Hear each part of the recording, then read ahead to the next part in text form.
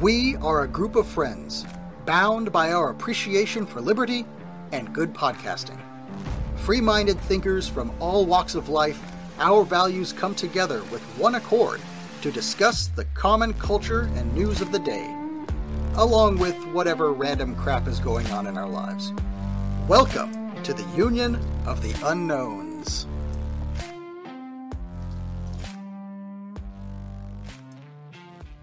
And we are recording. Welcome, everybody. Very glad to have your company here. This is a very special show that I've been looking very forward to for quite some time. It's taken a little bit of setting up with 3 different time zones on our globe or our plane, whatever you want to call it. And very happy to welcome, well, firstly, my very good friend, Ashley. Thank you for being here to share this with me, Ashley, my co-unknown. How are you going? Hey, I'm very well. I'm thrilled to be here for this conversation with Heidi, and I'm very happy to be here with you, Stella. So thank you so much. Yes, and our very special guest is Heidi Luv today. Thank you so much, Heidi. I really have been looking forward to this. How are you going? Good. Thank you so much for having me on, and I've been excited to come and talk with you guys, and I'm excited that you invited me. Thank you so much. Yes, definitely excited. I've been, well, actually, Heidi and I have done one show together in the past. That was with You're Missing the Point, our friend Drew. And that was a Christian Conspiracy Coalition. But we didn't really get to talk too much one-on-one, and I just have delved into the Heidi Luv road quite deeply and listened to lots of things and just gone, wow, this lady is so aligned with my thinking. We have to get her on. So, yeah, really glad to finally get you. Thank you for your time. And I can attest that, yes, Stella has been very excited about this episode and really looking forward to it. And me too. Awesome. Yeah, look, there's just so much that we could talk about, but I guess we'll sort of have to keep it a little bit under control here. Now, first, let's talk about who Heidi Luv is, because you're an extremely interesting lady with an extremely interesting history, and you have such a huge knowledge about so many different topics. So what's the little Heidi Luv nutshell story? If the nutshell, yes, of the Unfiltered Rise podcast that I never meant to be on. So I started a podcast on accident. I love podcasts. I love to research. I'm a delve into things person. And I had done that and ended up on Josh Monday's show on accident. He's like, come on, just tell the story that you told me. And I was like, no way. And he said, please, just you're there. And I don't know, because I had said, do this story. And he said, you do this story. I'm not a Mormon. I said, neither am I anymore. But he just was like, come on, you'll do it better. And I mean, I get it because he doesn't know the culture and I'm here in Utah still. So I went on with my phone and my son's little puzzle light and thought it was going to be a one and done. And 4 times later, he was like, maybe you ought to just start a show. You've obviously got a lot to say. Yes. Yep. I do Mormons because I'm an ex-Mormon. I was a Mormon for 34 years. I went through and did the whole thing, endowments and top stuff that you do when you get all the way up in the doctrines. And I also got led into John D, which was a really weird road, but it makes sense once I explain it, but it goes right along with the Mormon religion. And then it led me a bunch of other places. So I definitely have multiple things I talk about: Nephilim, cabbage babies, old world, Tartaria, lots of fun things. Whoa, this is right up my alley. Yes. I knew it would be, my friend. You said it. Yeah, you did. My brain just goes everywhere. And you've got such a deep knowledge about these things too. I mean, it's quite extraordinary to listen to the details of stuff I have never heard of John D until I came across you, Heidi, and so we'll ask a little bit about him later. Sorry, Ashley, did you want to say something? Yes, I was going to say, I actually I am having a flashback because I was listening to y'all's episode, your roundtable episode, while I was doing some dreaded Christmas shopping, and I was in Hobby Lobby actually. And that's when she started talking about the cabbage babies and like the child trafficking and the all of that stuff. So I had kind of forgotten about that, but it just brought up flashbacks. That's very weird how that happens, but you just took me back to Hobby Lobby. She said dreaded, so I don't know that it's a good memory because she was Hobby Lobby shopping. The podcast was good. Shopping at Hobby Lobby in the holiday season, not good. Oh my gosh. But yeah, no, I can relate. Yeah, because I was listening to the podcast, it made it much better though. Well, that's good. I'm glad something was good, right? that time of year you get mobbed, you know. I get it. Can I ask, Heidi, were you born into the Mormon faith, or how did you get into it at the very beginning? How did that happen? Sure. Yes, I have quite a strange family dynamic. So I was born into the Mormon religion, but there's a big but. My mom wasn't really active. She's what you call a Jack Mormon. And they're the people that go maybe like twice a year, kind of like the Catholics at Easter, Christmas thing. Yep. And I grew up that way. But my neighbors were really active. And I think my mom was like, oh, it's good she goes with them, because my mom did grow up in the church and it was important to her. So I got baptized, all the things at 8 years old, all the normal time frames. And I went with my neighbors often. I liked it. It was okay. When you're a kid, it's great. Like, I mean, you sing songs and, you know, you do all the kid stuff, and they were nice. And my home life was not great. So anytime I could go, I'm down to go, because my stepdad was a jerk and was abusive. And so I would go often with them, and it was fun. And so I grew up that way until I was about 12. And this is when my real indoctrination became like extra, because I ended up with my grandma, and she was extremely religious with the Mormon church. And so it was a weird dichotomy. My grandpa was, I always say my grandma was like a missionary and my grandpa was on Mission Impossible. He was something, and he was my favorite person ever, just so you guys know. Like, right. Even though he was crazy and wild and this biker and this crazy person, he was such a loving person to me. Was he that way with everyone? Absolutely not. Okay. Right. Did you find that was the Mormon faith sort of a loving family? You know, was it a warm kind of faith? So I think when you're growing up, as long as you do everything they want you to do, especially with my grandma, then yes, because my grandma made me very much feel like, you know, you're temporary here and you should do what you're told. And I mean, it was true. I was a ward of the court, and could have very well been given away. My real dad was in prison. And my mom was incapable after multiple mental breakdowns to take care of me at that point. So, you know, she made it very well known, you better walk the line. And I did. Mm-hmm. But at that time, did I think that was love? For sure. Like, yeah, she doted on me. She was very narcissistic that way. I won't say she was a full narcissist. But, you know, as long as you were good to Caesar, Caesar was good to you. Right. Yeah. Okay. So as long as you toe the line, then all was well. Yes. And so it was hard because they were very strict and like no dating. You know, I don't know if I've ever brought this up, but you can't date until you're 16. You can't do a lot of things when you're growing up Mormon. You can go to like their little activities they have. So those are kind of like, oh, I might like somebody, but you can't really date until later. And 16 for me was really old because I'm a summer birthday. And so I was like in 11th grade. So she did give in a little there, but and let me date with a chaperone at 15. But yeah, I was married by 17. So it wasn't too much longer. Wow. Yeah. That's what Mormons do. That's the norm. Okay. That's the norm, to be married very young.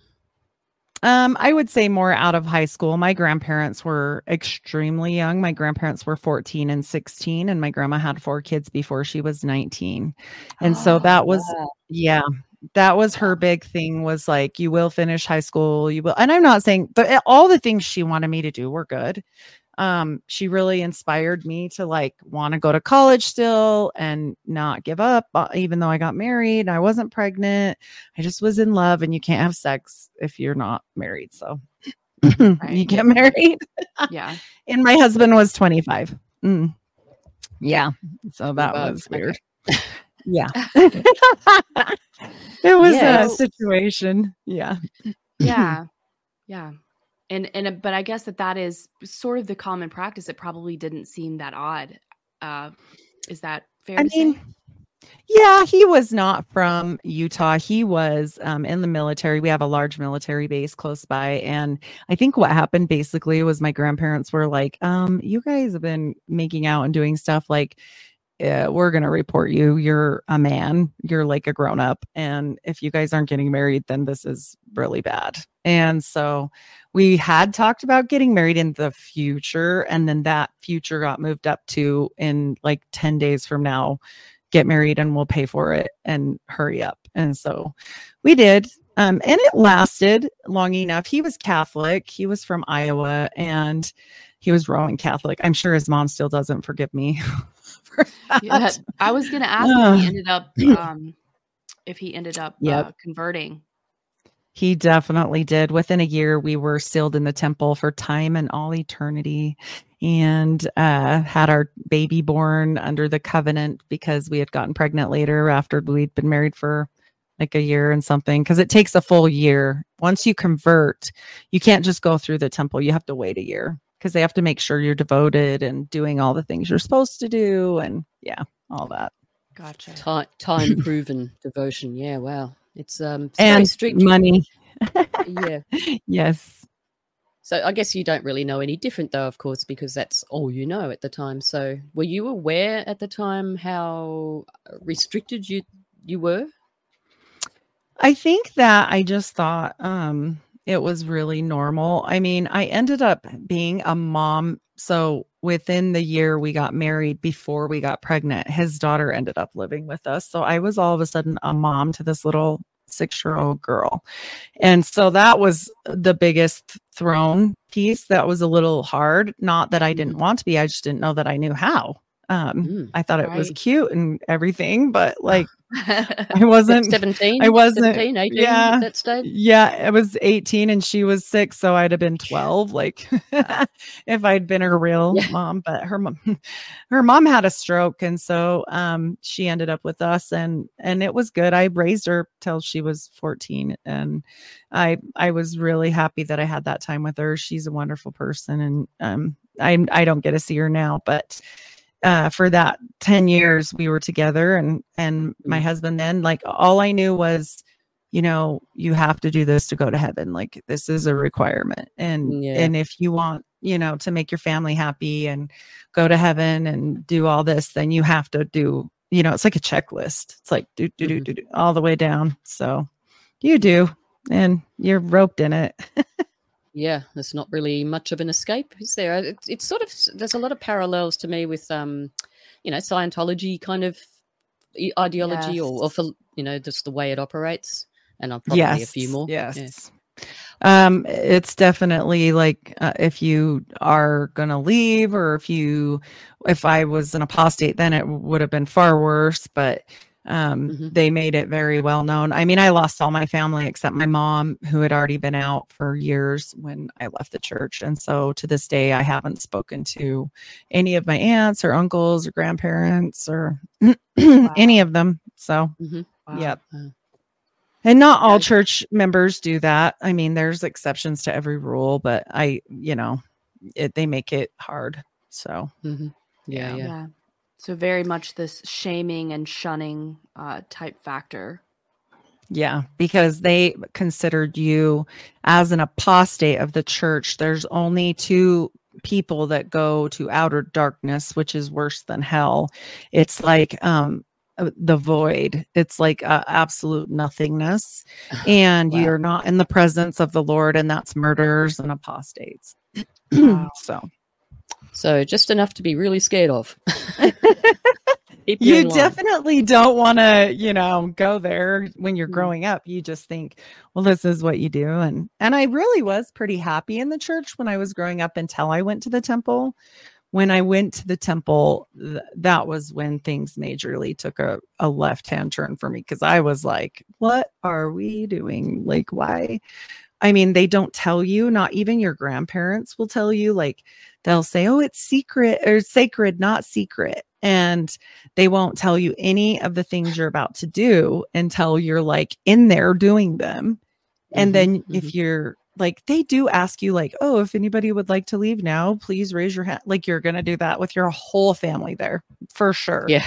Like you're Once just sitting there like, got you what? caged and cornered. Yeah. Right. Yeah, you're not going to do that. And I mean, I've never seen anyone do that as many sessions as I've gone through or as much as I've gone. I've never seen anybody stand up and go, yeah, I think I'll go now. So never mind.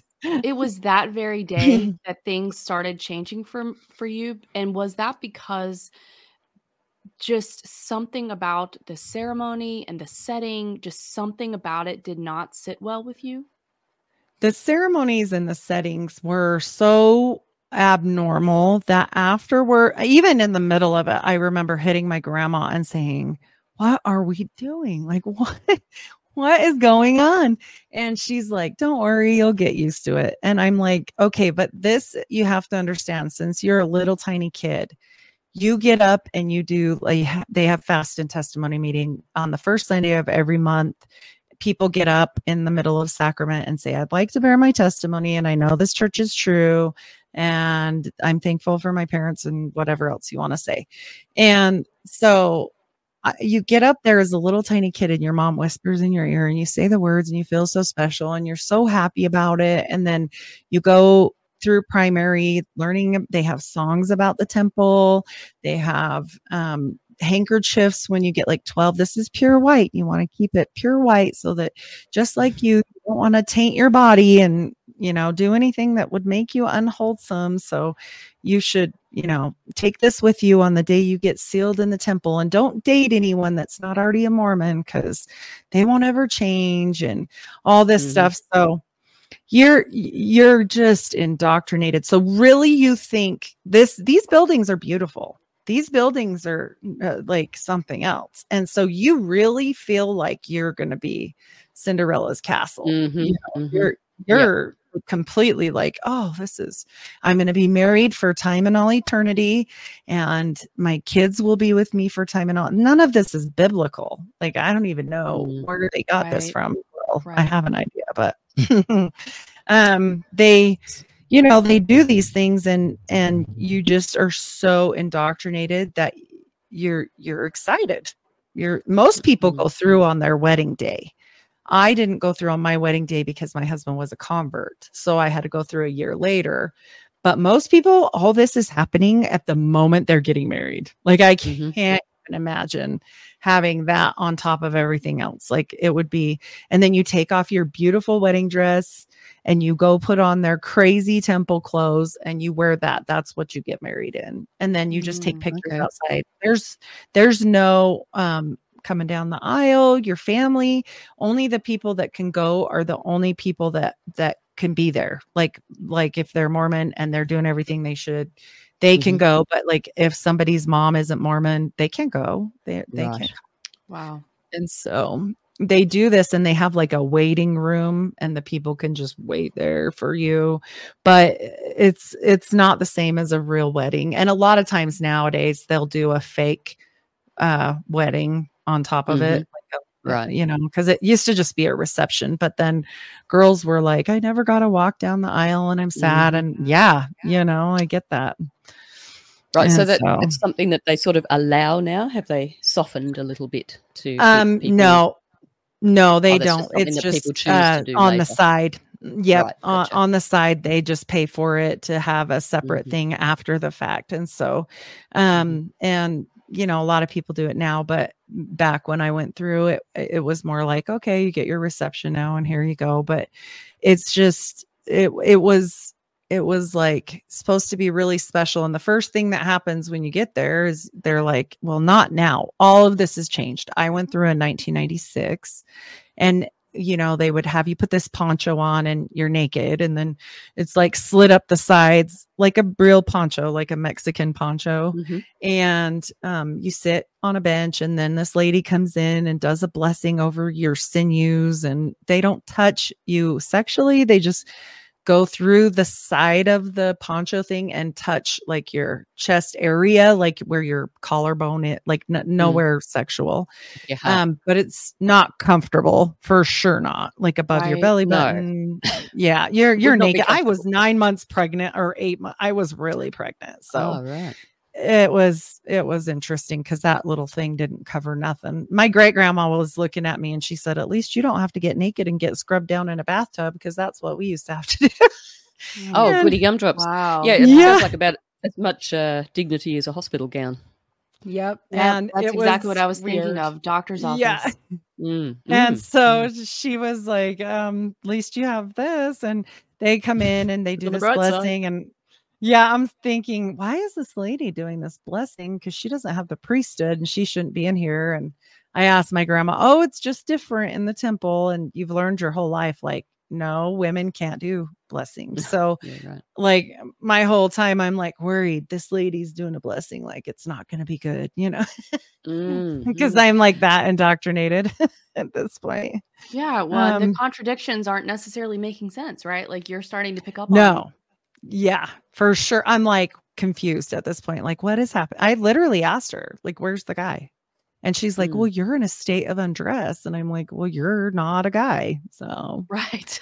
Yeah. Which is it?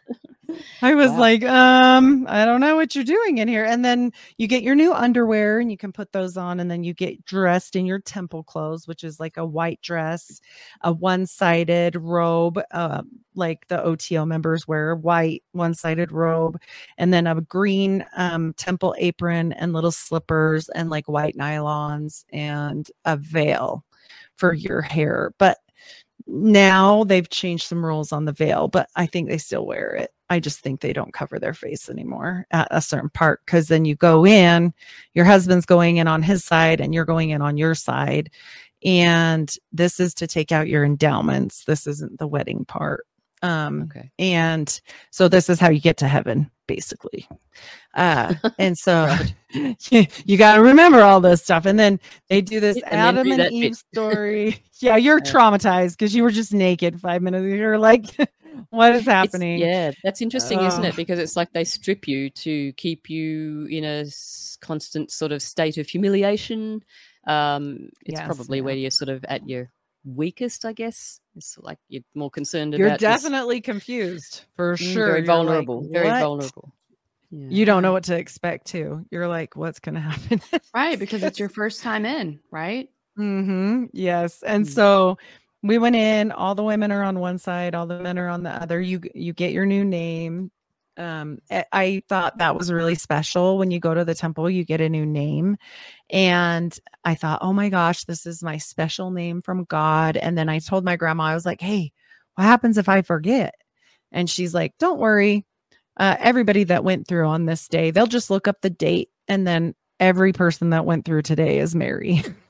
I was like, of course. Oh, right. Mary version 1, Mary version 2. Whatever. Right. Yeah. Okay. And so whatever name it is, it could be Ruth or whatever. Mary Day today. It's a normal. Yeah. And so I'm like, oh, that's fantastic. So then you give the name to your husband at a later time, and we'll get there. But so you're standing and you sit and you listen to this creation story about Adam and Eve and going into the garden and all this stuff in the fall. And like the only difference is Mormons believe that there's not a Trinity.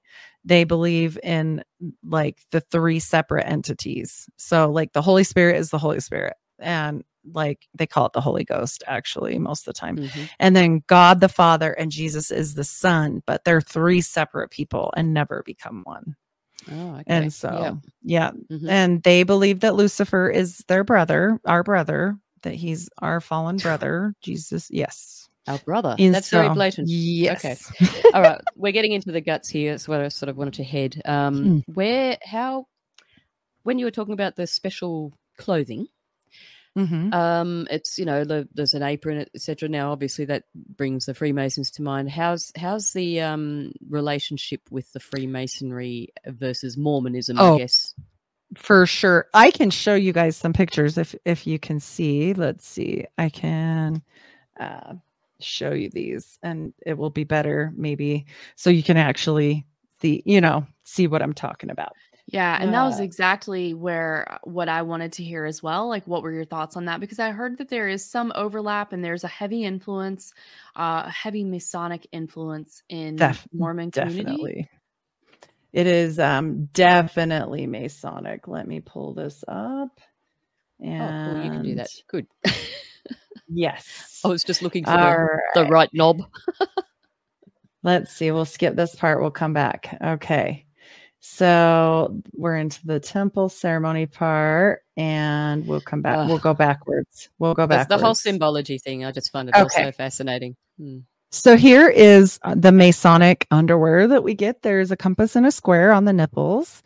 I literally was so stupid and didn't know. And they don't tell you this. And I thought they were darts, like sewing darts. That's what they look like. How would you know? I did not know, and I feel like an idiot because I wore them forever. And I was like, "What?" When I got out, I was like, "Really? Wow. I didn't even know what I was doing." That would be amazing to learn that. I can just imagine how much that must have.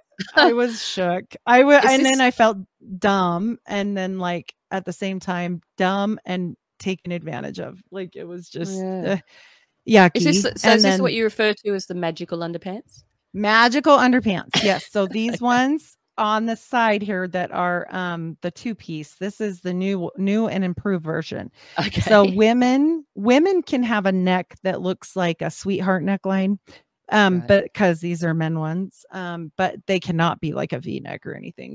You now wear bloomers for the rest of your entire life. Like they're super sexy and they don't fit well.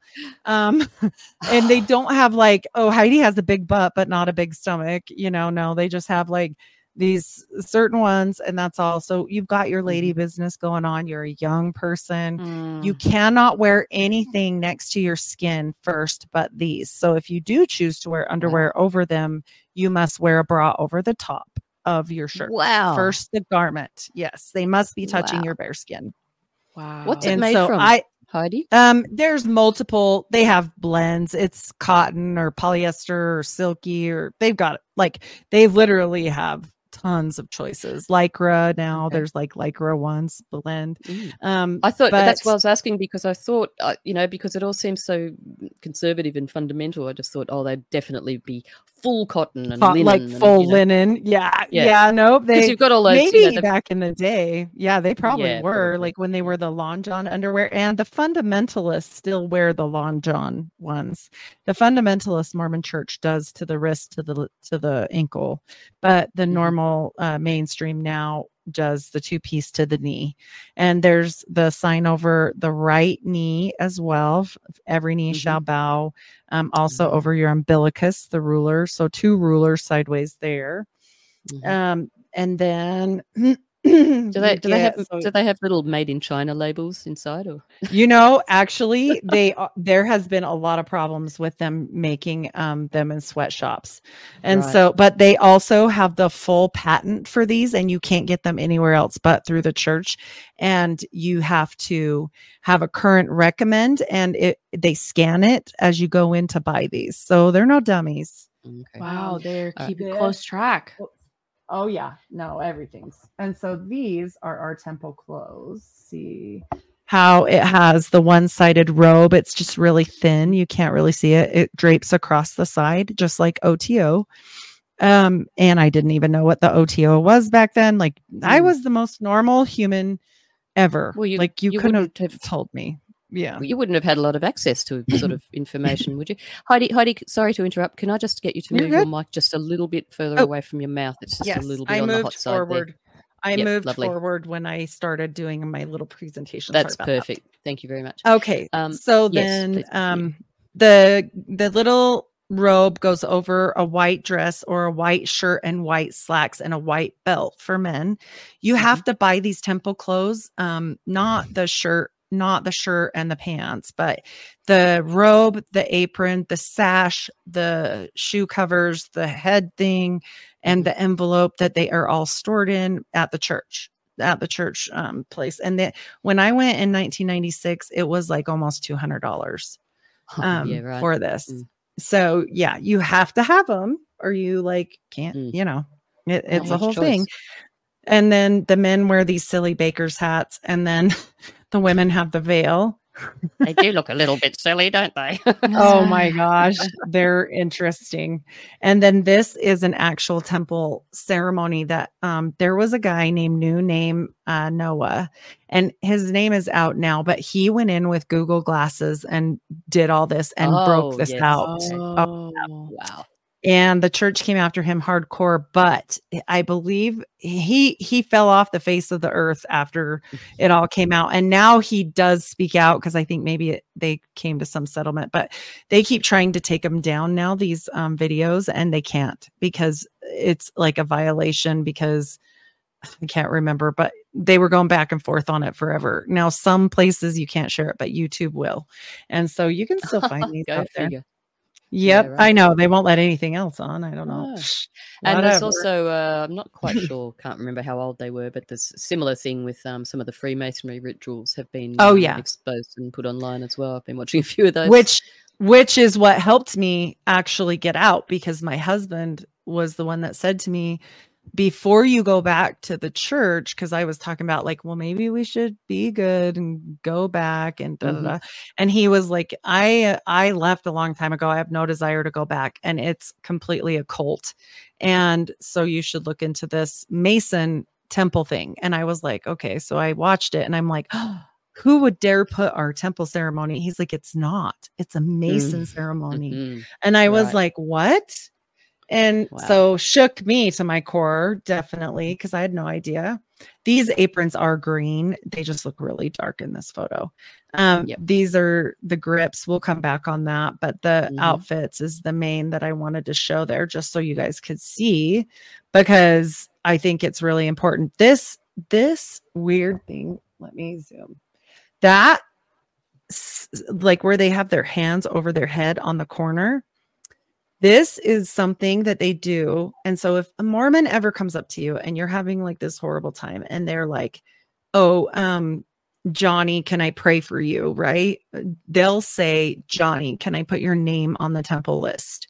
You can do what you want, but I want to inform people this is what they're doing. They take the list, they print it off, they put it in this box, and who even knows what else is in that box? They shut it, they chant around it, and they put their hands up and down, up and down, up and down 3 times and say, oh God, hear the words of my mouth. They used to say Pele El, and I've done a whole bunch of studying on that, and they changed it for a very specific reason, because if you like translate it in the Latin, and people go back and forth and say it's a bad translation, but it means, oh, false God, hear the words of my mouth. Wow. Okay. So the church says that's not true. Some scholars say that's not true. There's a big controversy about it. However, when they're saying Pele El and they're crying out, this is Adam in the lone and dreary world for help, who shows up but Lucifer? Lucifer shows up, not God, and says, hey, here's an apron. You should cover your nakedness. And then we all rise, like this stops, like there's a movie now, but back in the day, this was a play. Okay. Like Lucifer would come out in a top hat and like a cape and would be like, wah ha ha. Yeah. Like the whole thing. Wow. Yes. Oh, wow. Yes. And so he would say, put your apron on. So then they'll say, all patrons, please rise and put your aprons on. Okay. Why are we doing what the devil told us to do? I'm just curious of that. Like, is the devil the widow's son? They don't say that, but I know what you're talking about with Freemasonry, but they don't say that. Yes. And I think it's very representative. Plus the first sign at the top of this, where they're slitting their throats, they used to swear an oath to slit their throats or spill their bowels, which they no longer do, but that is verified. New York Patriot, shout out New York Patriot. He said they do this in the OTO, and the Mormons no longer do it after 1980 something, because it scared everybody. And I think the Freemasons still do it, don't they? Yeah. The Masons and the OTO still do it. So what's the difference between OTO and Freemasonry? Just if you can sort of sure. The Freemasons are they come from the Masonic, the Masonic lodges, different Masons. They can have, there's so many of them. There's different rites and different countries and all kinds of fun stuff. But the OTO is Crowley's, Ordo Templi Orientis. So this is a literal satanic. Yeah. And so, I mean, I don't know why we're doing the same stuff. Remember, I'm thinking I'm going to heaven here. Right. I don't think this is anything to do with weird stuff, but little did I know, then these are not the temple signs but symbols, signs and symbols, tokens, but they're identical -2. We only have 3. The one on the bottom, for example, if you're a Master Mason, the real grip of a Master Mason called the lion's paw, or the true grip of the lion's paw. Well, in Mormonism, they call it the true sign of the nail, like the Jesus nail. So it's identical. And you have to know these to get past the angels and sentinels that guard the veil to heaven, just so you know. Right. So if you don't know them, you can't go to heaven. And so you go through this whole veil. When you get up there, eventually, after this whole Lucifer play and all this, you finally get to the curtain, which the holes in the curtain are actually square and compass holes. And they used to have to do some way more weird stuff like cheek to cheek and loin to loin. They don't do that anymore. But they conveniently get this is what happens. They're like, ooh, nobody likes this anymore. And then they pray about it and they're like, okay, JK, we don't have to do that way anymore. Because God said, direct revelation to me. So they've changed so much stuff. And for sure. He definitely did. And so it's kind of humorous to me that it's always like, oh, the blacks can't have the priesthood. 1968, really unpopular movement. Better give them the priesthood. God said it's okay now. Yes. Don't and worry about it. One of the things and I'm not, I don't know all that much about it. I've seen some stuff, and I read the book Under the Banner of Heaven, where John Krakauer does a deep dive into the fundamentalists and some of the differences. But I always found it very interesting that the founders of Mormonism, Joseph Smith, and then his predecessor, they both believed in and promoted polygamy. And then the fact and masonry.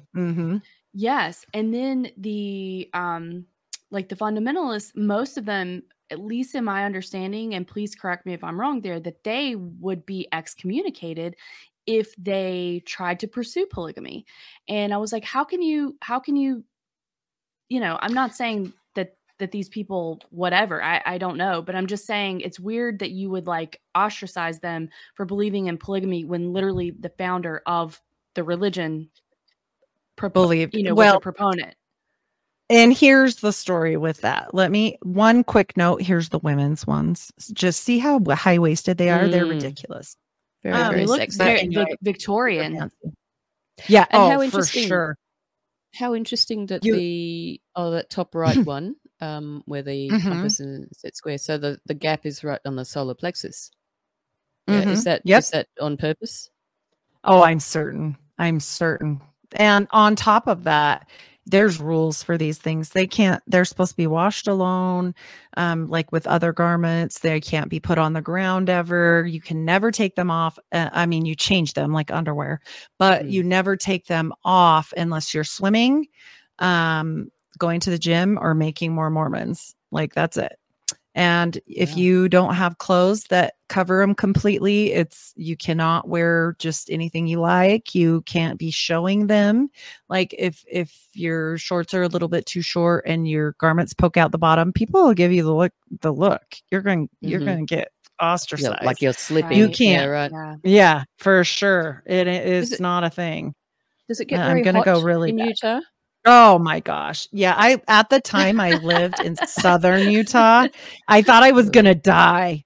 My stupid thyroid was going out at the same time because I had thyroid cancer, but I didn't know. And, so yeah, it was horrible. It was not. It's very not uncomfortable, for sure. along with very unattractive. And Bonus. when you're pregnant, on top of it, is like the worst. So gosh, I got mine when I was pregnant. So we're gonna rewind a tiny bit. Well, maybe I should finish the really quick talk just about going. So when you go through and we did the handshakes at the curtain, remember, then at that point, you're going to give your new name to the guy on the other side of the curtain. He's God, So the man goes first, my husband, and he gets his new name, which I can never know. And he only gives it to God. So he gives his to God and I give mine to him. Not to God. He is the covering. He gets to know mine. Because I'm only going to heaven because he has the priesthood and I am covered by the priesthood. And that was what they used to do, is have us veil our faces when they would have the priesthood like example in the temple. But now they don't do it anymore because it got very unpopular. Imagine that. So yes, they had a revelation. They have lots of revelations. And so AKA compromise, because they don't want to lose anyone. Yes.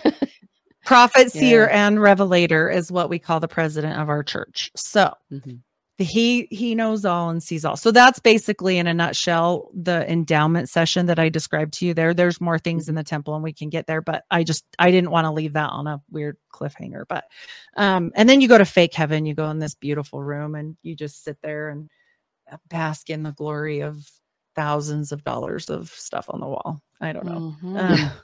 Super fancy. They could probably feed a country. Like, come on. Can I ask about the architecture of these places? That all these places take. Yes. Is there much? Sure. Like, I really want to talk to you about because I'm very into the sacred geometry ideas and all that sort of thing, and I know you are too. And is it the case that these architectures follow that kind of? Let me go to this. Since you asked that question, we're going to skip back and forth just because. Yeah, that's fine. Let me see if I can. Just because it fits so well with your question. This question fits perfectly with this picture I have. This is currently being remodeled, and they're taking this down. So there was sunstones, moonstones, paganistic, cloud stones. There was a straight up pentagram across the street on the Church History Museum. They are covering this all up because they had to remodel the temple for the 100th time. By the way, interesting fact on Tartaria, I don't believe that this temple was erected by the Mormons. I pretty much believe that it was already existing. It used to look like Solomon's temple very closely, and then they added these pillars later. But if you look back and Google construction of Salt Lake Temple, you'll see this building and it looks so much like Solomon's temple. And then when I show you this next picture, it's so interesting because this is in an old book that's no longer printed or anything that I found. I was like, that's a treasure. Great. Yes. I was thinking the same thing. Wow, that's so cool. Yeah. So the book is called Masons and Mormons, and I about died when I found it. I think the publishing time frame is in the 40s. Where did you find it? And so at a really old bookstore. I go through the bookstores all the time because people keep their Mormon books like they're your family heirloom. But then when the parents die, the kids are like, don't need this anymore. I've got the internet. Yeah. And so Heidi is like, yes. I remember one time I spent like $300. My husband almost killed me. He was like, wow. Worth it. Oh. People are really cashing in on old books now. I've noticed since I've sort of started looking. I've been watching the prices going up and up and up. It's and if they're controversial for sure. Yes. One quick question before we get into this. Do you think that they are remodeling because people are really starting to become aware of the they're losing members. Great question. I would love to know why they're remodeling. Yep. They're losing members. Their lie is that we're on a fault line and they have to always make sure. The Tartaria part. Okay. It goes 4 stories beneath where it actually is. There. So what's his name? John Levi. He does a big thing Oh, on yes, John Levi, I know Tartaria. who you mean. Yeah, he's great. Yes. And Awesome and channel. he did one on the Salt Lake City temple the last time they did this crap and said that they had to remodel. And he asked the construction people, and it's on camera, like, how many more levels is there underground underneath the dirt? Like, not just a basement. Like, he's like, this thing has at minimum 4 more that we know of. And there's tons of tunnels that go into this. And there's a full tunnel system throughout the whole city. And so, as there's per tunnels usual, under every city, isn't there? I mean, this is another thing that I love. That's very very aligned with what you talk about. The whole underground thing. I think there's way more underground than there is above ground. Personally, I agree. Going back centuries, 100. maybe millenniums, what have you? Yes, I think where and basically the strings are being pulled from as well. Yeah, they use them all the time. They say, oh, well, we use them because the prophet is like a superstar here, like, I mean, he really is. And so it's for his safety. Or if actual superstars come here, like Post Malone lives here, he can use them. Different people like that can use them, but not. It's always for health and safety, isn't it? For sure. And to keep them dry. And so they look white and delightsome, right? Yeah. Heidi, just quickly while we're on this, because you're talking about the temple and what's underground. I don't know if you've looked into ley lines very much. Yes, this one is on a ley line. I can't remember. Okay. Somebody told me recent because as you'd know, most of the churches are built on top of old temples, like ancient temple sites. You must know that, and they generally line up along ley lines. So yeah. Let me tell you, I remember. It's actually important. I need to do more research into this because we looked it up and it was right on. It was like, oh, wow. It was, let me see but of course it's hard to find. It's really hard to get maps of ley lines because they vary so much. I can't say I've, spent a whole heap of time looking into it, but when I have delved in, it's hard to find any that sort of line up with each other. So it's like, well, which one is it? Right. Yep. And we let's see. Oh, I wished I could remember because it's an important one. I'm going to keep trying to look because this is really interesting. It was like a vortex. It was like a vortex thing. Like we were freaking out when we looked it up and the guy was, it was on the Cult of Conspiracy. They were the ones that looked it up and they were like, and I can't remember what it was. I'm going to try and find it.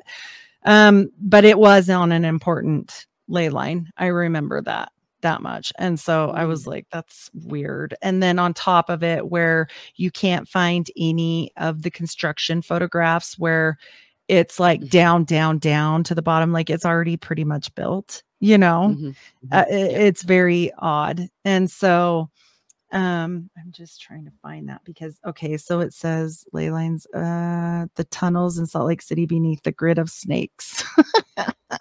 Like they literally, they have so many. It's actually really weird. I'm just trying to remember the name. I heard you mention. I don't know whether it's relevant to what you're talking about. I don't want to derail where your thoughts are going. Good. What was that god? Where did I write it? Anaxis, the one that Araxis. Yeah, is that anything? That's where. Yes, we're going to go back here. Okay. All right. So at the beginning, when I show the occult, so this was an accident and I do not hear very many people speak about this. I was searching into what in the Sam hell I had done in that temple. That was what happened. I just wanted to know what I needed to renounce to get the weird crap in my life off of me. I had so much weird stuff happen, right? And so Heidi. So I absolutely want to hear this, but I was curious about the timeline, right? Because you're really young when you went through the temple. So what stage of this, what for you, whenever you started to think like, what is going on here? I'm a moron and my husband is smarter than me. Okay, so I wasn't smart and I probably would have gone back to the church. To be honest, it was all I knew. And I felt like I was doing a bad thing by not being in. And that was when my husband said, he wasn't my husband then. He was like, hey, girlfriend, if you want to go back to the church, that's fine. You can do that. But I'm out. I'll never go. I never went to the temple. I'll never go to the temple. It's creepy and weird. You should watch this movie. And I had to been like in my 30s, I think 34. Okay. And So then I finally, but I wasn't going like for the probably 5 years before that. I wasn't what you would call active. When you're not going to church a lot, they say you're inactive. And so I was inactive, and I just thought, oh, well, I need to get this right in my life and get myself together. And then that was when my husband was like, I don't know if you want to do that because, it's pretty creepy. And so he showed me the whole thing about the Mason temple ceremony. And then after that, my mom had been already out for a long time, and she's like, he's completely right. Like, you need to look into this. And then I was like, okay. And my grandma and me were close, but she didn't have that hard hold on me anymore. Right. Cause I'm like a grown up. I mean, she still did, but it wasn't as bad. And so I felt like I had the ability to be my own person at that point. So I started researching, and Sean McCraney used to be a Mormon, and he was a Mormon bishop, and he was like top. And he speaks out about this on YouTube and has a wonderful channel. It's old now, but I started just watching everything. Well, that leads into a really crazy story, but we'll leave it right there for a minute. But I started just watching everything and realizing this is not good. And so I wanted to find out for myself I became a Christian, born again Christian, non-denominational after that. I really wasn't. You have to understand about Mormons, even though they're so devoted, they're only devoted to looking good. I'm sorry, but that's like not every Mormon, but I mean, like they're not, when you say somebody's like a devoted Catholic, they're usually doing a lot of things that to develop or whatever, or Christians will, or reading the Bible or whatever. But with Mormons, it's more like, what can I do on the outside to make this look really good? Like, how many callings can I do? How much, and it's kind of the Stepford Wives of religion, to be quite frank. Okay. So it's sort of like they're keeping up appearances, which is basically driven by fear, isn't it?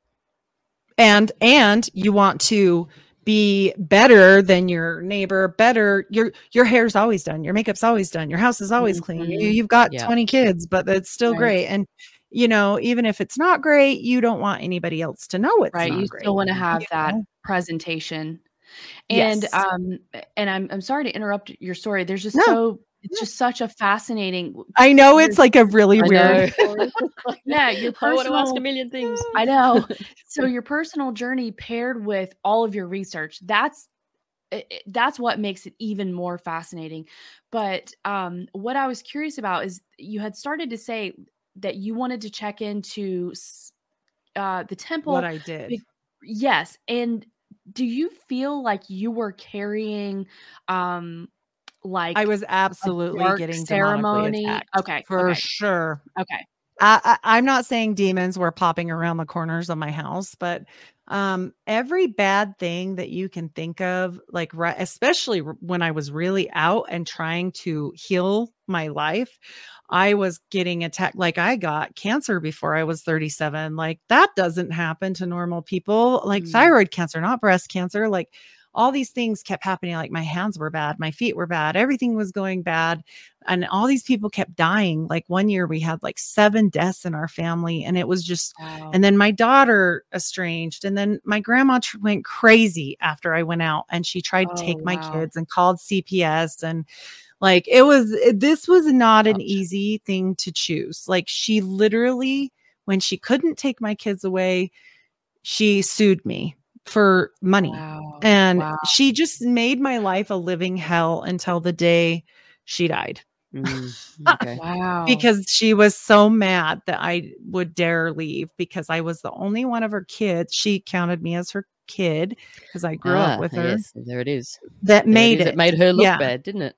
Yes, it did. And so I went the whole way. See, the others never did. They didn't go the whole way. So they weren't held to that standard. Right. Just like my husband's parents, they're fine with him not being a member because he never went further than 16 years old. But I did. And when he told them, and I could kill him for this, not really, honey, I love you. He listened to all my shows. Metaphorically. But Yeah, he's like, oh, well, Heidi went to the temple before and that was it. Like, they never liked me ever again in my life. Like, it's just, Wow. yeah, you're going to hell and that's what they know. And you're unsavable and unsalvageable. And it's just like this whole thing. And so it's really bad. And so I just suffered so much. It would have been so much easier for me to just go back. Yeah. Like, Yes. I can understand the temptation too, because would. it's everything familiar that you grew up with was suddenly wrenched out of your life. And I can understand, even though everything made sense to leave, but there would always be that niggly thing of, did I? Indoctrination. Like, I mean, mud sticks, doesn't it? Yeah, such a huge cost to me because Huge. I mean, even though my daughter was 17 when that happened with the CPS thing with my grandma, since that happened, they were like, well, she's almost 18. Why don't you just let her go? And that is my daughter that's estranged from me. And I think during that time, something broke because we were so close. We were like best friends. And then I think that disrupted something literally within her that was never repaired ever to this day. Yeah. Once something's broken, it can never be the even same. Though we made up, we did get back together back then. This is when she was a kid, 17. And by the time she graduated at 18, we were back to quote unquote normal, but it never felt the same again because she lived with my grandma. And I truly believe that the people at the higher level of this, they get indoctrinated with something that is not just one thing, like many things. And you know how we speak about like diamond ions. And if you listen to Derek Prince, who's like one of my favorite people to listen to because he speaks a lot about deliverance. And I'm not saying like demons were popping out of my closet. Like, this is not what it is, but they can bother you. These things can do that. I mean, they couldn't live in me, But at the very least, the influence of the adversary, right? I mean, it is something that you can have an awareness of, like you said, like you weren't possessed, but that doesn't mean that energy cannot be disruptive and devastating to your life. Well, and they don't call them the torturers for nothing. Let's be realistic. Right. And people that don't believe in deliverance stuff, I'm like, did you read the Bible at all? Because like more than 2/3 of it is about deliverance. I don't know what you're doing, Jesus delivering people himself. So. Yeah. So where does the Abraxas dude fit in? Because he's a really scary looking character here. He definitely is. Roostery head, is it? The chicken snake god. Yes, chicken snake god. He is. So I found this excerpt when I was going through old Mormon things, trying to figure out, like I said, what on earth I had done. I found two things that led me to Abraxas, which is really weird. And one of them is this. This is in Joseph Smith's mother's own hand. This is her handwriting. This is an excerpt from it. This was a letter she wrote, and it says, "Let not my reader suppose that because I shall pursue another topic for a season, that we stopped our labor and went about trying to win the faculty of Abrac, drawing magic circles or soothsaying to the neglect of all kinds of business. We never during our lives suffered one important interest to swallow up every other obligation." So she's basically saying, like, we're not lazy. We were still worshiping and drawing circles. What are you talking about? Wow. To her friend. So here's a little diagram of exactly something that was reported. And this was a real thing.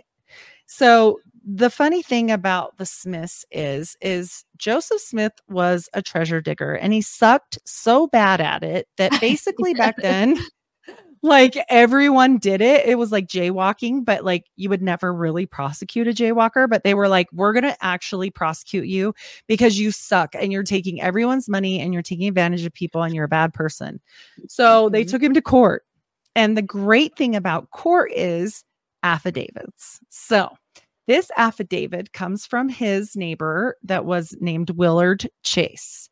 And he gave quite the story. Now, when we get the whole story of Mormonism and that he got the plates and God and the Father and the Son come down and he is overtaken by the Spirit. By the way, that used to happen to Muhammad. Anyway, he fell down in darkness. And he was overtaken, and it was this wonderful thing, and the lights came and blah, like it was this heavenly thing. No, that is not what Willard Chase says. He says, on the fall equinox, in the middle of the night, this isn't perfect, I'm just summarizing. In the middle of the night, he had to borrow a black horse and go and dress all in black. And he had to go get the plates on a hill at like 3:00 in the morning and take, his new wife with him and borrow a black horse, all this stuff. And he's like, this is a spooky story. This doesn't sound at all like what I was told as a kid. Okay. This is not one is not the same as the other. No. And all of a sudden, like Lovecraft, really? Yeah, it's like, oh, now we're in a scary story. Okay, perfect. And he's got this stuff, and now he has to translate it with a seer stone. Okay, this is why I got led into John Dee. These actual relics are somebody else's. This is the best part of the story. This makes me giggle so much. This is owned by a separate person that will not sell them to the church. And it's hilarious to me because they have proof. Not now, the seer stone and the hat, they readily admit now, because there's like nothing they can do about it. But this treasure bag was full of these parchments, and I have verified not only with the 32nd degree Mason, but with an OTO member, ex-OTO member, that these are sigils, magic sigils. And this is a close-up of it, kind of, so you can see better, because it's really a dilapidated picture. This is what we're looking at on symbology here. Wow. Yeah. This is just one of three. My apologies, Heidi. When you were showing the picture of like what the neighbor said that he saw, yes, I think Stella said this already, but it looked like witchcraft. Like straight up. There's even a show called Yellow Jackets. And I like that show. Yeah, I know what you're talking about. And so the symbols look so similar to that, right? It's the show is horrifying. But that's what it reminded me of. It's like, and the same on this image that you're showing now, these okay, you can't see my nobody can see my mouse. I know. But the circle that has these lines and shapes, kind of like a clock or a compass or something like that. But that's exactly what that looks like this pagan witchcraft. Very pagan. Scary. Yep. And it's called the Holiness to the Lord parchment. And guess what's on the temple? Holiness to the Lord. So this stuff is kind of a little diagram. And so you can see what it means. Oh, good. Yes, that's an excellent diagram. And so this actually was what led me to not only John Dee, but the Magus, Francis Barrett Magus. They say, oh, no, Joseph was a dumb farm boy. He couldn't have possibly read the map. He couldn't know any of this stuff. Let me tell you, Joseph Smith's mom was a first-generation Scottish woman. Her dad was from Scotland. Also, his brother went to Dartmouth. I mean, let's get real. Wow. And his name is Hiram, like Hiram Abiff. Let's get real. Like, I mean, they want to lie about all this stuff, and it's just hysterical to me. They do paint him off like he couldn't even read, Wow. And then something else that's standing out, the symbol for Jupiter is on there. It was just, Oh, Jupiter's integral in this whole talk. We're going to get to Jupiter. We'd love to talk about it. Excellent. Whoa.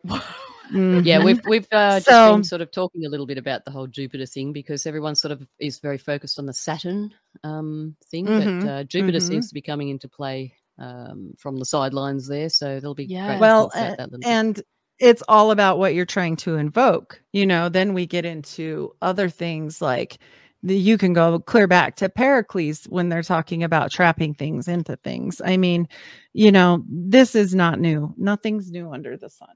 And so these are not as well. This one was a different sigil. This is the one that got me to John Dee. This one's called the Jehovah parchment. And this little guy in the bottom corner, not the star, but across from it, is a call out to a specific angel. And that angel is only one other place in all of the internet, and it took me straight to John Dee's Enochian stuff. So I had no idea what that even was, and I didn't even know who the heck John Dee was. Like, I didn't know anything. I was just the normalest mom ever, like trying to figure out this stuff. And so nobody talks about this. Like nobody. Like ex-Mormons can talk about how they felt in the Mormon rituals and that they were weird, but nobody talks about this. And I'm like, this is way bigger. This is like way more. We should definitely be speaking about like what's going on here. So the 32nd degree Mason that I had on my show said this is a sigil for protection, and it's calling down to certain specific angels. And so also this one, and it says right here, all of the parchments likely belong to Joseph Smith Sr. and Jr., but were inherited by Hiram's family after the death in 1844 because they both died together. This parchment is the property of a private collector. That's why they can't get rid of it. And these are the only photographs available. So this one straight up looks like Baphomet. That's exactly what I was thinking. I was like, that looks like a bull 100%. With horns. Yep.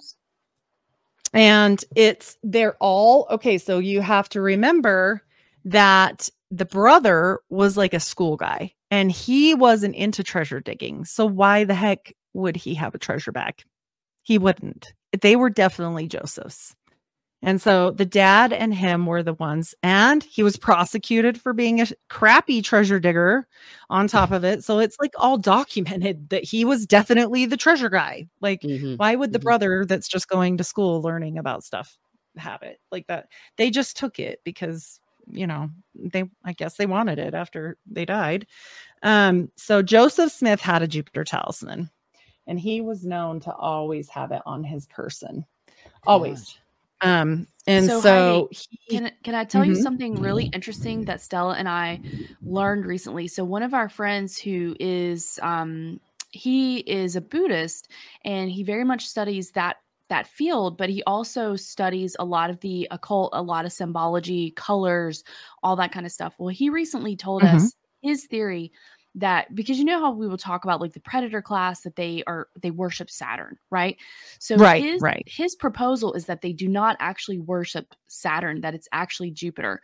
And then like what Stella was talking about, we did an episode where we kind of talked about that topic a little bit and like the upcoming Olympics, whatever. But I just think that this is super fascinating because I have not really seen in other places, aside from that, the connection to Jupiter. Yeah, because I'm not sure if have come across this yet, Heidi, but the Olympics, the 33rd Olympics this year, they've got those symbol of Jupiter involved as well. It's sort of meant to look like 24, because you know how if you look at the symbol, it kind of looks like a 2 and a 4 together. But the way it's been done, it looks just like the Jupiter symbol. So yes, it wasn't the actual logo of the Olympics. It was what were they called? Ashley, do you remember those villages where the athlete village? But that's not the exact term that they use for it. No, some other term. I can't quite remember what it was now. But yeah, it was an interesting logo. Yeah, that's like actually super strange that it would be coming into play. Like, I think there's a lot of hidden things, and I think there's way more than just one or two. I think that there's, just like it speaks about gods in the Bible, little g, there is legions of these things. Like if you get a hold of the Keys of Solomon, and people don't want to study this stuff, and I get it, it's like crappy and dark, but like the only time I ever got my answers is when I went into the occult. And I mean, I prayed a lot before I did that, because that was a big decision. I mean, that wasn't taken lightly. And the only time I got the answers that I'm searching for about Mormons specifically is in the occult, which is terrifying, because that's what I did, you know, for so many years. It's kept secret. I mean, occult means secret, and it's kept secret for a reason. It's because they don't want anyone to know about it. So, yes. I mean, that's this the only way you're going to get your answers, isn't it? Well, and what do you do when you're led? Like I said, I put that this little symbol in, and I just did a reverse lookup, and then it took me to John Dee. I'm like, well, who's this old guy? Like 1500s. Yeah, you know, why would I know? Because I'm not familiar with this guy, John Dee. So I'll get to John. Let's do this Jupiter thing really quick because it plays such an intricate role into it. So the Jupiter talisman is like a metal-like coin with engravings of sayings on it. It's named after Jupiter because the symbols on it relate to the Roman god Jupiter. This particular type of Jupiter talisman that Joseph possibly owned, which by the way was verified by his wife that it was his because she wanted it back after he died, because she said he always wore it and she wanted it, was originated from an 1801 book about occult philosophy, magic, and Christianity. The one Charles Bideman said belonged to Joseph Smith was probably a silver metal disc with a Hebrew number table on the other side. This is going to be huge. Remember this part. The Hebrew number side. Okay. And the table. So, okay, when you start to research about John Dee, and we'll just leave it on Jupiter for a minute because I don't want to get into Mars yet. When you start researching into John Dee, he was the original 007. No, Crowley is not the father of the occult. John Dee is. John Dee is such an integral part of the occult that, and he didn't mean to be. So he was around the 1500s, like I believe 1567. I can look it up really quick, but he was the Queen's counselor. Now, he wasn't actually a member of the court, but his dad was, and he was like the fabric picker, not like a tailor, but just like the fabric chooser, whatever kind of fabrics they liked. And he held that position at court, therefore providing a very good upbringing for his son. He was a scholar and a philosopher, and he was actually from 1527 to 1609. That's when he was alive. He was the first person to coin one world order. Like a whoa. Yes, this gets so deep. Like my brain almost exploded when I like tied it all together, and people just think you're crazy, but it's too much to like look away. It's kind of like, well, why would it all fall together like that then? But anyway, so he was very devoted to God, but he was also extremely, and when I say extremely smart, like he only slept 4 hours a day because he would get up and study so much. He was completely just like addicted to learning. Yes, he was like wild. And so he was really good at math. He was also like really integral in like photography lenses. Like he created a whole bunch of stuff. Like, I mean, literally we wouldn't have a whole bunch of the things like maps and cartography. Like he was huge. And so yeah, and he didn't get hardly any recognition when he was alive either. It's kind of like they thought he was a little cuckoo because he gets really into the occult to figure this out, because at some point he's like, okay, I can't be any smarter like this. I just know everything now. He had the biggest library in England. He also was the first person to think about having a public library and put that out there for the Queen. Like he had all these really interesting ideas, but people would like poo-poo him and be like, you're kind of crazy. Nobody knows how to read. Like, why do we care about this? And, you know, he just wanted to help in a way, but also he was so smart he couldn't let his guard down to channel anything, and he was trying. So he had this black obsidian mirror, and I'll ask about this. He would try to channel with it, but he couldn't. So he finally got this guy that could, Edward Kelly, and he was actually in trouble with the law. So he kind of had Edward Kelly at his beck and call because he didn't want to go back to jail. He had already had his ear cut off, like the tip of his ear, for like forging documents and all this stuff. So he could never let go enough to like channel anything because he was too smart. So instead he had that guy do it. Well, there's no way that he made this whole system up, but he is the creator of the Enochian alphabet. Well, he's not. He's the receiver, we'll say that, of the Enochian alphabet and the Enochian workings, which there was very specific things to invoke these spirits, and they still are to this day. There's a book that I read a lot of this about, John Dee and the Empire of Angels, Enochian Magic and the Occult Roots of the Modern World by Jason Luv, and that's a really well done book. And also Jason has multiple podcasts on this, so it's really, he's an occultist, just putting that out there. So is that what you call a grimoire? They didn't have a grimoire, but they actually channeled and got all these symbols of the Enochian alphabet to the angels. Told them if they gave it to them normally that it would like explode the world. So they had to give them this new alphabet. It's like backwards and weird. And I'll show you guys a little clip of it here in a minute. But anyways, they channel this. They have like a big sigil table and all of that. Jupiter, like how it had those symbols and grids on it. This looks very similar to the John D. Enochian table for workings. And there's like a wax cylinder each table leg. And they channeled like upwards of 30 spirits and entities. They thought that they were angels at first. Okay.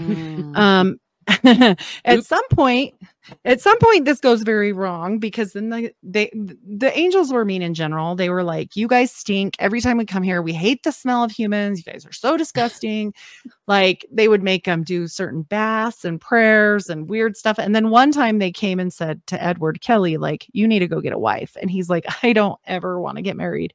And they were like, well, you better, or we're going to kill you. And so he started getting like stabbed from a book, like this book, like a sword came out and started stabbing him, and he couldn't get away from it. He really didn't want to be there. Everybody says he's a fraud, but he tried to leave 3 times. He was pretty sick of this whole situation and was like pretty much being held hostage at this point. Wow. And so he couldn't get away because these things would torture him. And so he would always come back. Well, eventually this stuff gets really weird. And then they leave and go to Prague because the angels told them to. And then they were like, by the way, also swap wives. Oh. And bonus. yeah, so John D definitely knew by this point, like, this doesn't sound like God anymore, you know? But you have to remember they were doing this every day for 8 years. Yeah. Okay. So every day for 8 their years. way of life. Well, like and are you really going to give up everything? Yeah, like 8 years, you know? So they were just basically like, yeah, whatever. And they did it. And actually, John D had to raise Edward Kelly's baby for the rest of his life. His wife was quite young. Like he was like in his 70s, and then his wife was like 40 or 30, something like that. And Edward Kelly was young, and John D couldn't complete the task on his end because he was kind of old. And so long story short, yeah, he raised his kid.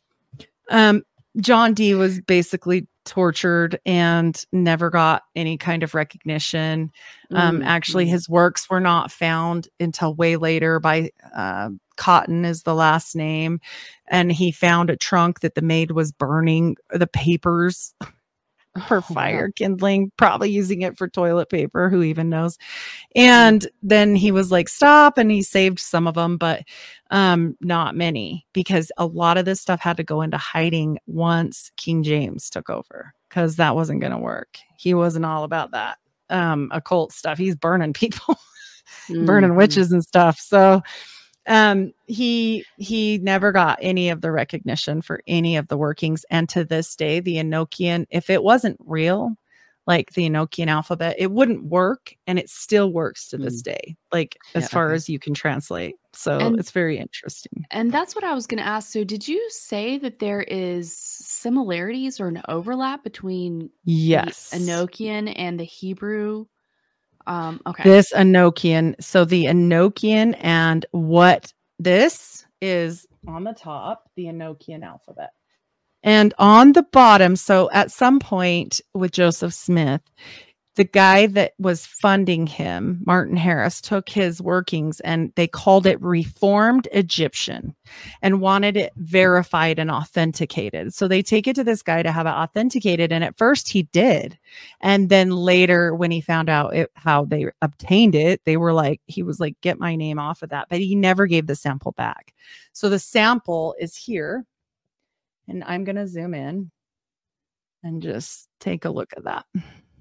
Wow. Is this the same private collector or someone completely No, that one's a completely different one. But it's extremely it's so interesting. Like if you look at all of them. It's extremely interesting. And oh yes, look, there's the Omega, which is a P. And so this is the symbols that Joseph Smith would call out of his hat. And he gave this to the scribe and said, okay, I'll tell you like whatever this is in their, language. He called it Egyptian. I'll tell you this and you just write it down and then I'll translate it later. And so that's what they were doing. That reminds me of, so this one on the bottom, it reminds me of a Ouija board. And so doesn't pulling random letters out of a hat. Like it's just, it's very weird. So an arm of necromancy, isn't it? I mean, this is supposedly supernaturally. So much necromancy. Yeah. Oh yeah. And is that X symbol there on the bottom right, number 15? Is that pi or pal that I can see there? Let's see, number 15. Sorry, on the black and white version, bottom on the right, X. Oh, I think it's pal or PAI. I think it is pal. PAL, I think, from what I can see. But yeah, I think it is.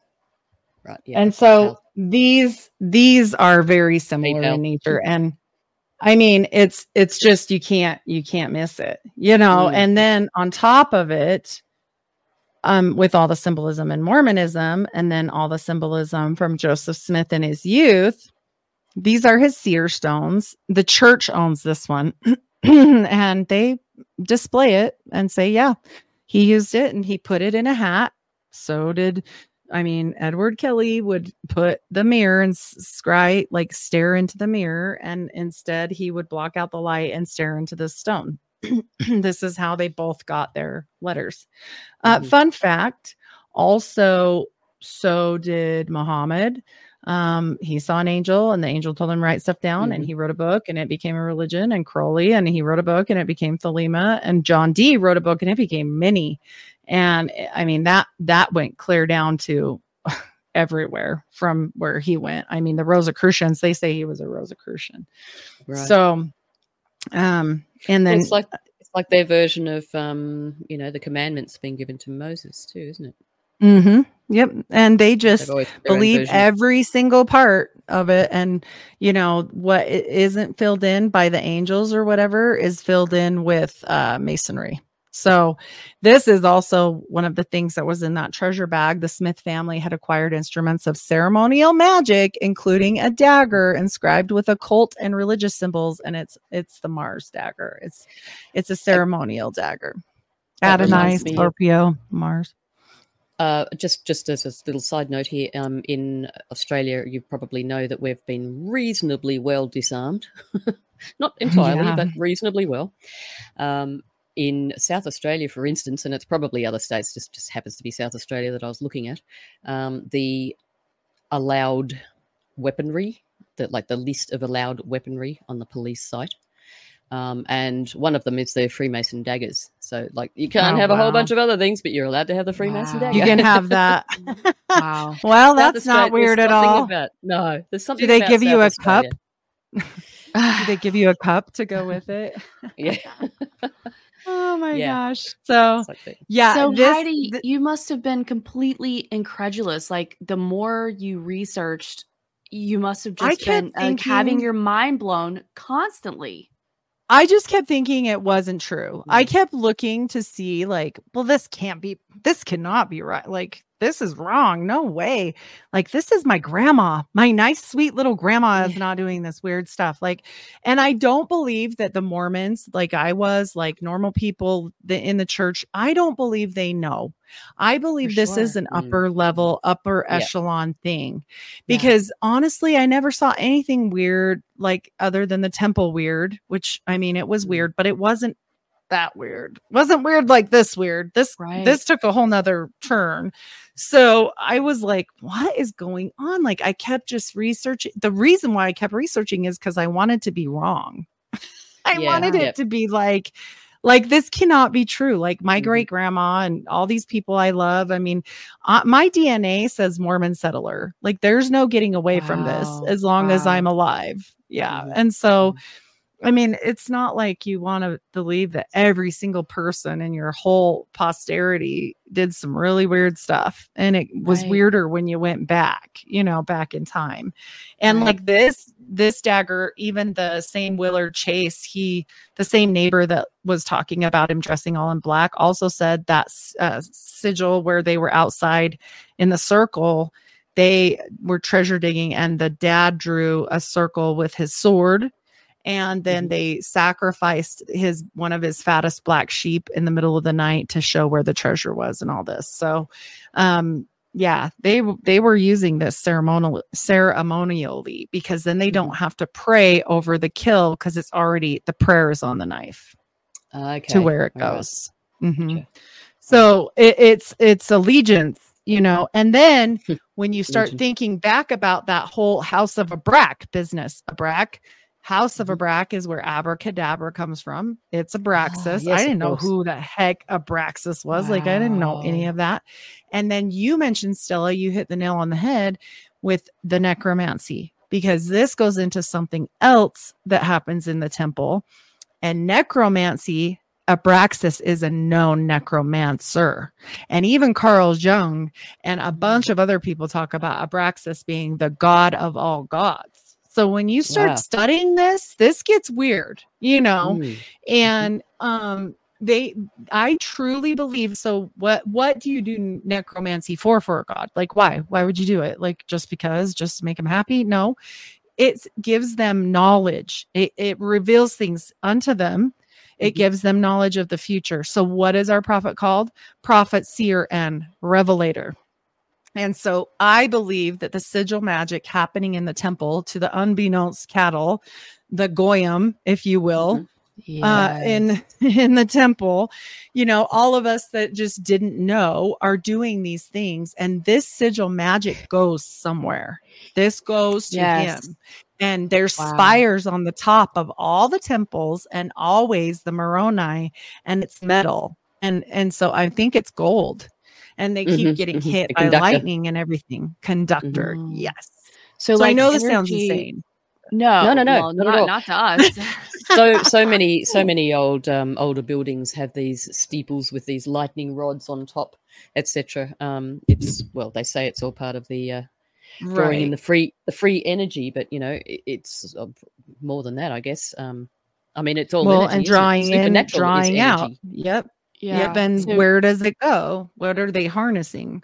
Where is it coming from, and who does it go to? Right. Like, they're harnessing from the people and they're offering it to the gods, and then they have an actual way to do it.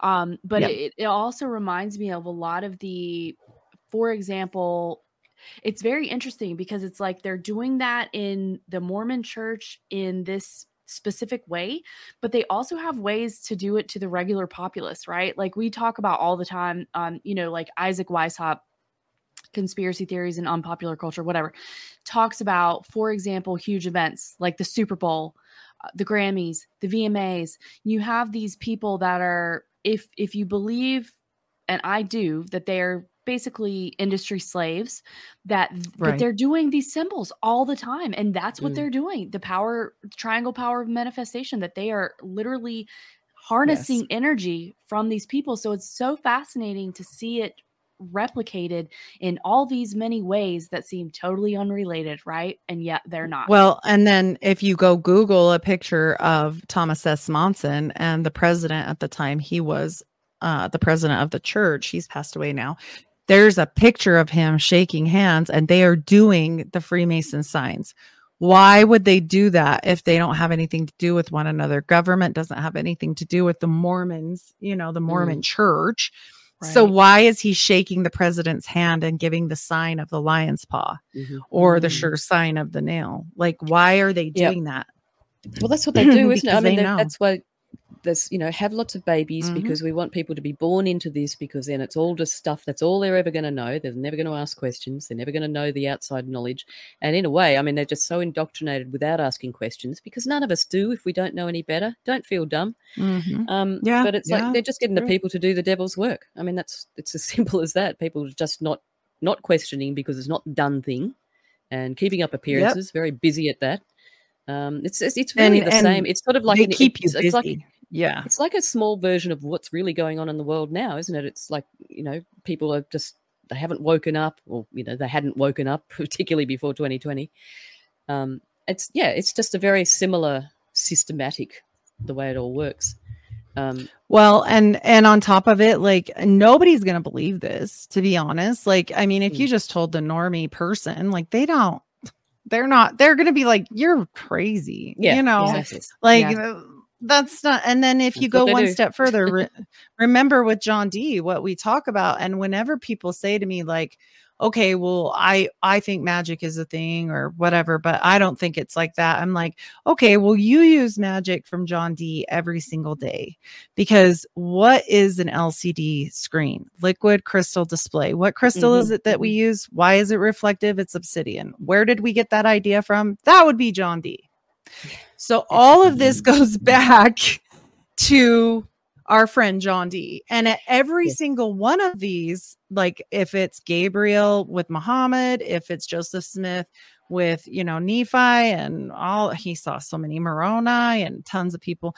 And, all these religions that came out of it have a sexual cost, because with Muhammad, it was polygamy. With Joseph Smith, it was polygamy. With Thelema, it's everything. I mean, any kind of thing you can think of. Yep. Jack Parsons and L. Ron Hubbard out doing the same thing. Write a book. It becomes religion. Like, all of it is the same. And it's knowledge for transfer of sexual something. So it's never free. God doesn't work that way, people. Right. He doesn't tell you to go do your friend's wife. Like, exactly. Not, yeah. Is there a connection with John D and, say, Alice Bailey being... I do believe she knew the teachings of him well, and same with what's the other lady? Blavatsky. Marjorie Cameron Blavatsky. And Blavatsky. Yep, they both go right down the same thing. And then I just did an interview with Zachary King, who was an ex-Satanist and like a high wizard, and he was talking about, how different things with abortion and all this, like what, that they have to get blood on their hands to like pull through that ceremony. I had to cut it. I mean, I left as much of it in as I could, but it was actually so graphic that I was like, I can't put this out. Yeah. Because it went into cannibalism and weirdo stuff. Like, and I just was like, okay, well, people do need to know this stuff, because this isn't for fanfare. This is to show you it doesn't matter what you believe at your house. It matters what they believe and what they're doing. Exactly. Right. Yes. And 100%. He even talked about Bill Gates and the whole, thing that won't go away. And he heard about that run through in 2017. And he has a friend that was like talking at a different talk about it with him. And he said, yeah, you guys might all know this now because we've all lived through 2020, but I heard about this 3 years before. Well, and so I'm like, what? Yeah. Have you heard of the SPARS document at all? Oh yeah, for sure. Sure. Yep. And that was only the year before. Yeah, that was like the year before they ran that one. 2017, wasn't it? Was it? Oh, was it 17? Okay. I think it maybe so, maybe same time. And so 201 was the year before. Oh, 201. That's what I'm thinking of. Yep. And so I'm like, this is so strange that nobody can put it together. But if you say that, they'll just be like, well, you're crazy, So yeah, all these high there's up so much people to explain too, isn't there? Like, where do you start? Where do you start trying to explain things? I had that question just recently. Who are they? It's like, no, I had that happen to us too. And I said the 13 bloodline families. And then my mother-in-law was kind of there. She was like a little bit listening. And then my husband's like, the Illuminati. I was like, well, now they're done. So now they don't want to listen anymore. You shouldn't have said it like that. Yeah. But I mean, it's true. Like, how do you get to that point? And like, we've only scratched the surface. Like, there's so many other things like that go along with this, like in even just Mormonism, even just more stuff in their temple rituals, even more like, and you just keep going. And then people are still like, no, that's not a thing. it's so perpetual because all they're doing is they just keep rebranding. So it's the same stuff, family planning was, population control, family planning, eugenics. Now it's, what is it? They call it something else. But I don't it's even just know constantly now. being rebranded. So nobody really recognizes it, does it? Do they? Because like every couple of generations, they realize they have to, New World Order, it used to be New World Order. And it's like the new revolution or something? Fourth revolution.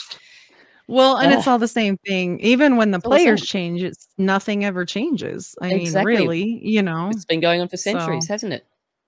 And then people don't want to recognize it. And I get it. Like when you first learn about it, I mean, all of us probably have had our little meltdowns where we probably the same thing I did in Mormonism, we all did with regular stuff. Like, this can't be true. Like, no way. Like, what? No way. And you just search and search and search. And sure enough, you can't research out of it because it's there. It's right there.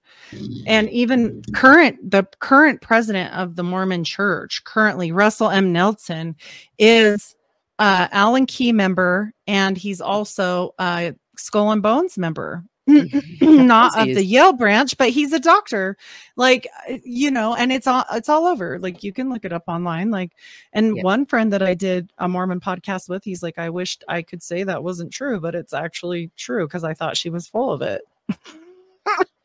And I'm like, I don't say stuff that I can't prove. Like, I mean, why? There's so much. It's a treasure trove on its own. Well, that's the thing. I mean, it takes so long for people to sit down and verify anything that you're telling them. You know damn well they're not going to do it. So it's definitely going to be a genuine interest on their behalf. And here's the thing. If you look at my path or either of your paths, it wasn't necessarily from someone telling you something, right? Like, no, mine was an accident. Yeah. Right. For sure. And so I feel like the journey has to be their journey. Because not, the brainwashing and the cultism is so strong with people that it is very personal to them, and they're not in a place to have a paradigm shift or a paradigm shatter or anything like that. And so when they do start hearing this, and the corporate press has done a masterful job of really training people to dismiss things, and they associate things with easily dismissible characters. For example, child trafficking, Q, Trump, I can dismiss you. Anything that can be associated with MAGA, automatically, it is so easy for them to dismiss you because of this masterful art that has been done on people's minds and their associations. I mean, that in and of itself is magic. Well, and that's why Trump has been television programming. Exactly. It's programming. And, we've done quite a lot of discussion in a couple of different forums about the patents for the frequencies that have been developed during the military operations, and Hendrikus Luce, even though whether Hendrikus G. Luce, some name that gets used in the patents list, it's doubtful whether he's an actual person or not. But yes, there's lots of technology regarding frequencies being used for mind control, and I think that's why there's quite a lot of talk about the MK Ultra, sort of the old mind control, if you know what I mean. It's almost archaic now because they're using technology instead. Yeah. That's something I wanted to ask you about, actually, Heidi. What's your views on AI? The reason that I'm asking, I'm in a little bit of a dilemma because I'm a creator, and AI has basically sort of done me out of quite a lot of work now. Oh no! And I've been kind of. I don't want to touch it. I don't want to go near it because I feel it's not a good thing. However, at the same time, I'm acknowledging that AI is pretty much tied up in a lot of things that we already use anyway. I'm also acknowledging the fact that seems to be where it's kind of going at the moment. People aren't going to pay for me to take hours to do something when they can do it in mere seconds with AI for the cost of a subscription. You know what I mean? So they want it so fast. Yeah, they want it so fast and so cheap. So my dilemma is, should I steer clear of it? Should I harness it? Should I embrace it? I'm in a little bit of a dilemma about that. So I'd love to know your views on AI. I do not use the chats. I do believe, and the Mormon Church is actually really involved in technology and AI stuff, and they're really into ancestry and some weird stuff. And there's probably reasons behind that I have some conjectures on. But I will say that overall, I feel like it's inevitable. I do feel like there's that old video where the guy was talking about the boxes that they keep the AI in and that it feels like they have a heartbeat and it's creepy. Do I want to ask it questions like how people will probe for weird answers and whatnot? I don't do that. I don't think I need to know that much. If I need to know something that's not in a book and we just don't know, I don't want to start having to sleep with somebody's husband because of it. Like, I'm good. Yeah. But as far as a photo, I have used creativity. them for photos, for like a photo descript, but that's as far as I've ever used it for, just because. But believe me, I've thought about it for, like, I want to write a book and I think I have a pretty good story for one, but then also I'm like, Yes. I don't want to use that for it. So I'm like, but again, it goes back to that. Well, it would help me have it done so fast, and instead of writing and typing. That's the dilemma I'm in. Yeah, I mean, like going out and shooting a video, trying to find someone that can work a camera, bringing it all together, editing, as opposed to sitting down and saying, "Hey, can you just make me a video that does this, please?" And I mean, it is very tempting. It's very tempting. I've been extremely tempted. I'm itching to use it, but I've been desisting because I just don't feel. I'm not sure about it. I haven't made up my mind about it yet. Yeah, maybe I'm shooting myself in the foot. I don't know. Well, and pray about it too, because I mean, you got to know, where that stands. Like how I kind of made a line for myself. Like I've never used it for knowledge base, like, tell me the secrets of the Liber Vacay, because I can study that and it's weird enough. Like I don't need to ask Chat GPT about weirdo stuff like that. I wouldn't want to engage in that side of it.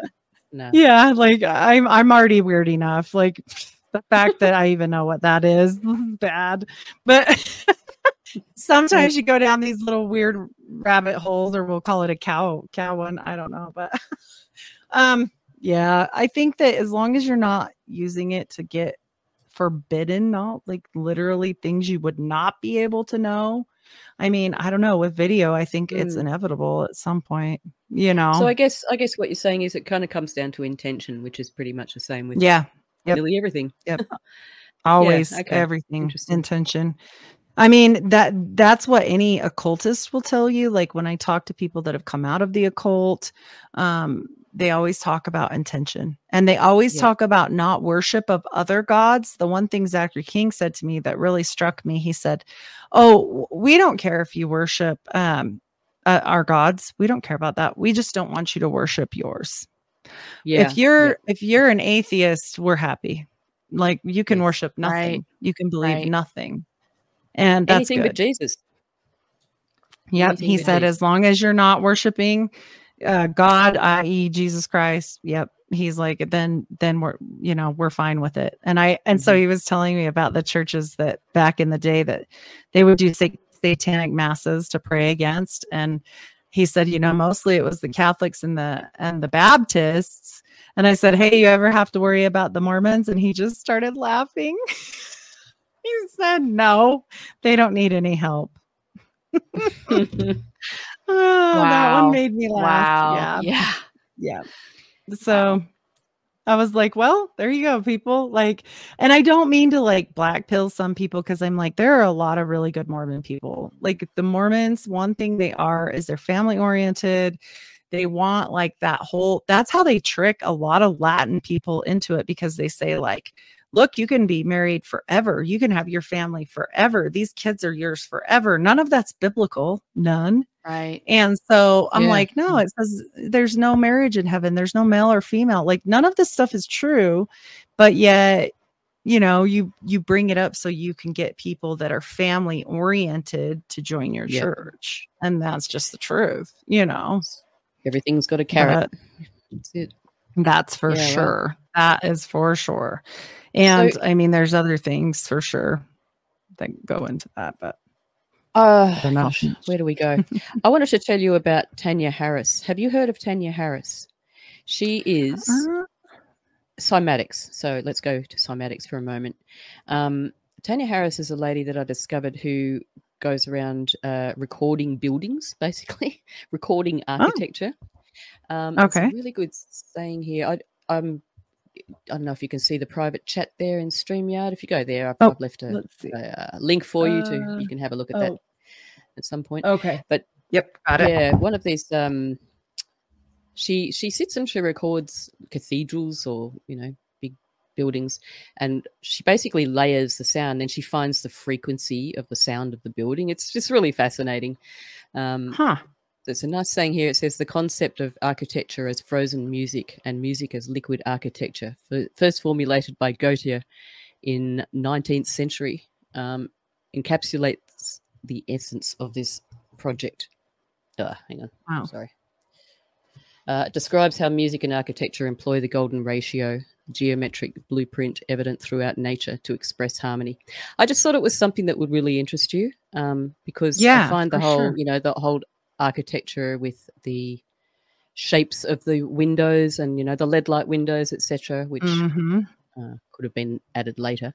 But that's fascinating, isn't it? That these things aren't possibly just for worship; they're for healing. Oh, for sure. Well, and the bells, like that they took all the bells down and the frequency healing. Like the whole thing was back in the day, I think there were no pews, there were no anything in churches. It was you probably went in and laid down and were healed, quote unquote healed by these bells and frequencies and different things. And everybody that knows this stuff, you can go back and research it. They destroyed them all. They took it was like an exodus of the bells, and why? They melted them all down, didn't they? Yeah, or they broke them. There's pictures of them busting them. There's, and it's just mind-boggling. Like, why would you? What? You're definitely up to something, A lot of those huge pipe organs.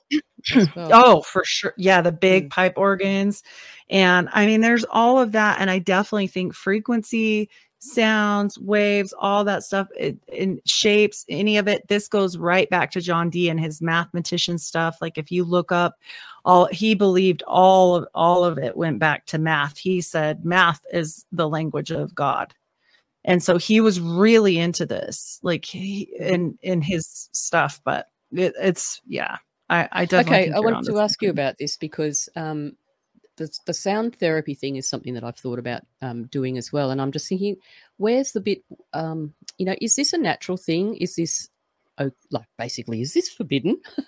Is it new agey? Right. Is it, you know what I'm saying? Like, I wouldn't want to sort of get involved with it, but I just figure it's nature. God created nature. There's these patterns in nature. It is natural. The mathematics is natural. And the frequencies are natural. There's sounds, how was the universe created? With the word, right. So I think it goes back to, everything goes back to intention, because I think when you look at things, like you could use the pyramid type, a triangle, and use it for good. You could use it for figuring out a problem, or you could use it for how to cut a pie perfectly even. Little dumb things, but you could also use it for a lot of nefarious stuff, which they've done with sigils and different, whatnot. But also we have to look at where is our head? Where is our intention? What came first, the chicken or the egg? The shape, or they figured it out because they watched nature, because they saw the bees and the honeycombs and then the Masons were like, oh, look, I want to do that and copy that, or was it vice versa? We won't ever know. So we have to make sure. I think the most important thing on a spiritual level, like for Christian walk, is to make sure your head is where it should be. Keep yourself in the Word. I keep myself in the Word. I try all the time. You don't have to read it. Like, I read this chapter yesterday, so today I have to read the next chapter. I just open it. Yeah. If you've read it before, just open the book and figure it out, because it may have a different message for you today. It's the living word. You might have read they call it the living word. Yeah. Exactly. And so we got to keep ourselves saturated like they do with evil. Like if we're we got to be saturated with the good, because otherwise, like, I mean, think of it this way. Like, are you going to give up your phone? Because that's forbidden knowledge. Are you going to give up makeup? Are you going to give up a black obsidian mirror? Yeah, exactly. All of it. It's all, I mean, people want to tell me about makeup sometimes, and I just laugh and I'm like, are you posting this from your phone? Don't worry about my eyeliner, but you got bigger problems. It's also nefarious to own anything. That was very pagan, to own anything, to have something do you own your house? I mean, all these things. And do you have a mortgage? Now you've borrowed. Like, it's all the same dang trap. It's all what we do with it. We have to keep our head in the right space, especially right now, because right now there is a war going on that very few people get. And it is happening. People keep saying it's coming. It's here. Yeah, exactly. This is what they do too, isn't it? I've pointed this out a number of times that they keep making us think, oh, this thing's just around the corner. Watch out, this is coming. Live in fear. It's like, actually, we're already in it. Look over here. Look over there. Just distract you while we just slip in this little bit. It's incredible. I agree. It's 100%, and it's in everything. Like, so I struggled with that. I struggled hard with it when I found out, like, oh, pharmakeia, great. I'm a nurse, like, what do I do? Yes. Quit my job? Like, don't help people? Like, no, but there's certain things. Oh, for sure. And there's certain things I will not do. I won't give one of those shots. I'm not giving the clot shot to anybody. Right. I'm not doing that. I never gave one. I never got one. And I was like, you can fire me. It's completely against my convictions. So Are you still I'll do. Now? Yes. I work at I work where I belong. I work once a week at the behavioral hospital. So the mental hospital. Yes. And Psych ward. yeah, I like it. I think that I help people. My brother passed away, and he passed away so we have 4 floors of veterans and or active military or 3-letter agency people that have had PTSD. Yeah. And then they have like rehab for like drug rehab and all that. And then they have like the inpatient, which I don't work with because of my back injury. So I try not to put myself like where I'm going to end up at the hospital. But I used to, and I'll tell you, I can see the difference. I mean, there are days where I'm like, yep, that person is possessed. Like, there is a difference. Right. I often wondered that. Yeah. And sometimes you see them and you're like, nope, they just look like this runs in their family and they're whatever. This is different. But you can feel it when you're a Christian, and they can feel it too. And they usually hate you. Like, hate you. And do you incorporate prayer openly much in your job, or do you have to kind of do it quietly? You have to be on the DL. But if somebody asks me, I will do it openly. If they ask me, I've had many patients ask me, and we're not supposed to, and I still do. I don't care. Yeah. So if that's what I get fired for, like, I'm not doing it to them. They're asking us, Yes. So yeah. And if they ask us, yeah, they do. I mean, these people, so many people, so many kids, so many families, like so many, all of it, you just watch this pain and suffering. And that's where I failed with my brother. I mean, people always say, like, don't internalize it, but like, I should have made sure he got locked up. I really should have. I should have bit it off and just done it and have him hate me, whatever. He would have been alive. And he had an accidental drug overdose. And so now I take that. He died at 37. And I just take that and I use it to try and help other people, because that's what we're supposed to do. Yeah. You can do. Yeah. Yeah. Everything's easy. I mean, I can't bring him back. Yeah. I can't do that. So you got to move forward and do what you can, Right. And that's the whole reason why I do this. Cause I know when I first got the prompting to do it, I thought it was the silliest thing, cause I don't know anyone. I was like, nobody's going to listen to me. And everyone knows this stuff. And Josh Monday was like, nobody knows this stuff. Yeah. No, he's like, yeah, no, maybe where you live, everybody knows this stuff. But us normal people over here, we don't know this stuff. And so Definitely. it was It's like eye-opening for me. Very, very important thing that you're doing. So obviously you're on the road that you're meant to be on. Yes, absolutely. It was a shock to me, let me tell you. I was like, what? Not what you foresaw in your life? No, never. I'm chatty, but never did I think I would be on a camera 4 to 6 times a week for sure. My husband's always like, when is this going to slow down? I'm like, I don't know. It's just however it is, you know. And the battle is won. Yeah. Yep. He's like, whoa. But I mean, we just didn't expect, like, we thought it was this little once a week. Oh, it's just this once. And he's like, oh my gosh, this is not once a week. I'm like, yeah, it's all right. Like, as long as I'm still doing family. To do. Yeah. Yep. That's what I feel like not enough people do. I mean, we have to try. As much as I could talk to you for another probably fortnight. I feel that we should be respectful of your time. And I just want to ask you, unless you want to keep going. I mean, I'm fine to keep going. But I did want to ask you, what would you say to anyone who is, well, particularly in these times, starting to think about spirituality and finding some hope? Because I've had a couple of people lately have come to me and said, well, just sort of thinking about it, and there's also people who are returning to faith. That's equally as important, that may have, sort of found it at one point and then turned away and come back as I did many times over the years. What would you say to encourage these people at this point in the world?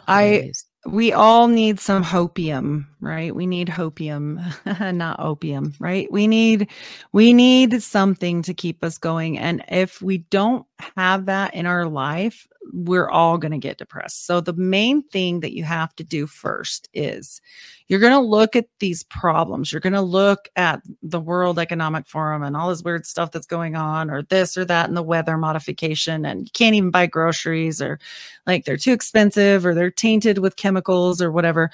This is the most important thing you can do, is remember that God tells us to pray over our food for a reason. Because he's got us. Like, he's got that. He knows that it could be poison. He knows that you might be in harm's way. Get up every morning, thank God for the day, then turn around and say, please put the full armor of God upon me and my family. It doesn't have to be fancy. Do this because it will help you. And then, say, if I can help someone through their day, go about, it can be a small prayer, but put the armor on every day. You're going to have to do that, because if you choose to give your life to Christ right now, you will have challenges. If you've ever read Job was a good example of exactly what happens when you try to devote your life to God. There will be pitfalls and stops along the way, because we live in a fallen world. We are not in a saved space. We are only in a rented space right now. This is not our place. This is not our home. And you have to remember that. You have to put that in your head and say, okay, I'm going to protect myself, just as you would when you would go as a tourist. You're not going to put your wallet in your back pocket if you're wise. So don't do that. You've got to arm yourself. The two things that I think can do that for you, for most people, is prayer. And it doesn't have to be, people think, when you hear prayer, people think, oh, I don't want to do this big, huge, long prayer. Let me tell you, I don't do that. I talk to God like I'm talking to you. Like, hey, it's me again. I'm sure he's super sick of it. But, and the other thing to do is memorize the Lord's Prayer, because in times when you are really freaking out, like say it's snowing really bad and you don't have the mental capacity because you're scared and you're driving and you don't want to die and slip off the road, and you don't have that capacity to be like having a monologue inside your brain with you and, God hopefully hearing you. you need to just have something you can rattle off, which has always been the Lord's Prayer for me, always. Because if you can rattle that off in the times when you can't think, it still works. And if you can't do that, just Jesus Christ, please protect me. Amen. It doesn't have to be. People, they make it hard because then you won't do it. Right. You know, you feel unworthy, then you don't want to do it because then you feel not worthy and you don't. It's all to keep you from like the blessings because we're required, and it's simple. And we all think to ourselves, it can't be that easy. Certainly not. Like, I think a lot of that too is to do with the church attainment, you know, which that sort of, people, oh Lord, you know, that they really play up the whole praying thing, and it's like, oh, I've got to learn all these sort of lines, do I? And it's like, well, no, you just got to have this hotline, because I mean that was the best part of my life, actually. I've got to say, it was once I sort of found him organically, before I started then going to church. That little bit in between, that was just that was heaven, basically. I mean, I'm not trying to deter people from going to church, but I just found that evolved. Well, different things. It depends. It depends on the person, because I don't go to church because I have not found a church that I feel like I should belong to, but 2 or more in his name is church. And people need to remember that, like, these institutions were created because they need money. And if your butt is in the seat, then you're there to pass the basket. And I'm not saying we shouldn't help people. Like, that's not what I mean. I'm just saying when they organize it and make your salvation dependent upon whether or not you're going to put money in the basket, that's not okay. Then you should actually, Jesus says, and in the Bible it says that if you can't give it freely and happily, don't give it at all. So like, you're not even supposed to do other that. ways. It doesn't have to be a fiscal sort of arrangement of helping people. It's just a simple, maybe sometimes just giving a stranger a smile or something. We've all had that happen, or help them with their groceries, or, you know, in this day and age, a smile is rare because of the whole thing in 2020. After that, it changed the world, and people stopped smiling. People stopped greeting each other. People stopped saying hello in the supermarket. And I think there is a lot of really lonely people in the world right now. And that is a shame. Yeah, it's a shame, because we all have somebody right next door to us. Do we know how they are? Like, I'm not saying it has to be your neighbor, because if that's uncomfortable, fine. Like, it could be anybody, you know. If you're better with strangers, like, it could be any stranger. Just make sure you're safe. I mean, obviously. I think part of it is just being a little less self-orientated, less self-centered, and actually being more aware of the surroundings, because that's what blows my mind is when I, cruise into a shopping center or a supermarket or something, just how oblivious people are to other people or their surroundings. It's just, they're just walking around their own little world. And it's like, I mean, I can't help. I see everything. I see every detail. Same. You know, everything stands out. I can almost feel how people are feeling. And I'm always, praying for somebody, walk past them, they need a prayer. It smells like they do. Exactly. Be, and that's my son is he told me wasn't funny. It was a story from last week, and I finally was like, okay, that's good. I did good, because he came home and he said, we were out and it was cold, and there was like homeless people, and it was so cold, and this lady was wrapped in plastic wrap, and it was so cold outside that was all she had. And my son was like looking at this and upset about it, and they were just walking by, and then the girl that he was with said, I'm so cold. And he looked at her and he goes, are you serious? You can't say that right now. And she goes, why? Like, she didn't know. She was like, what do you mean? Yeah, she didn't and he was like, what? He's like, there's a lady in plastic wrap right there. Like, what are you doing? Wait for a minute, you know? And I thought, okay, I did something right. So that's good, because that's pretty good. Nice little human being you've raised there. Yeah, teach them. Don't let them shut the door on old people. Like, don't just. Like, that's it. I mean, and that's down. The thing. Yeah, like, so many of them are, like you said, like, they don't even. They're in, and it's not like they're being mean. That girl wasn't being mean. She just didn't notice. She just a way of thinking. Yeah. We've got to start caring a little more about each other. Like it's blows my mind because I'm like you. I'm always, well, usually I end up talking to people. Somebody will come up to me, usually in the middle of shopping, and tell me a whole bunch of things that are really weird. And then they're like, I've never told anybody that in my whole life. Oh, my son, I'm sorry. My son's like, is that somebody from high school? I'm like, oh no, I don't know them. Yeah. My son's like, that's awkward. That's so awkward, Mom. I'm like, well, maybe they just knew I would listen, you know? Yeah. I don't know. Yeah, I don't it's know just why. an energy, I guess. I mean, it really is. You can feel people's energy. It's as simple as that. You don't even have to be in the same room with them, really. It's Yeah, quite it's a weird thing. We all do put off our own little hum, you know, we do. like We do. the And bells. perfect, you Yeah. know, we're all hypocrites in one sense or another. And, you know, if we were ever perfect, we wouldn't need God, would we? So Well, we wouldn't. Yeah, we wouldn't be. And the other thing I do tell people is take care of yourself too. Like, don't give so much of yourself that you don't become a you. Because as a mom, I did that for a long time. And at the end of the day, I am a mom and I love being a mom, but also I am a person and I am important. And I go to the gym, usually every day. Sometimes it's every other day. And it's our thing that we do. And it's like that little time for me is my time. That's my thing. It doesn't have to be the gym. It can be whatever you want it to be, but you need to make that time. And same thing for Bible study, even if it's like people always say, oh, it's going to take so long. I'm talking like one verse. I mean, it takes like 5 minutes. Right. And just reading that one verse to be able to then reflect on for the rest of the day. Yes. I journal too. Yeah. Mm-hmm. Okay. I'll put it down.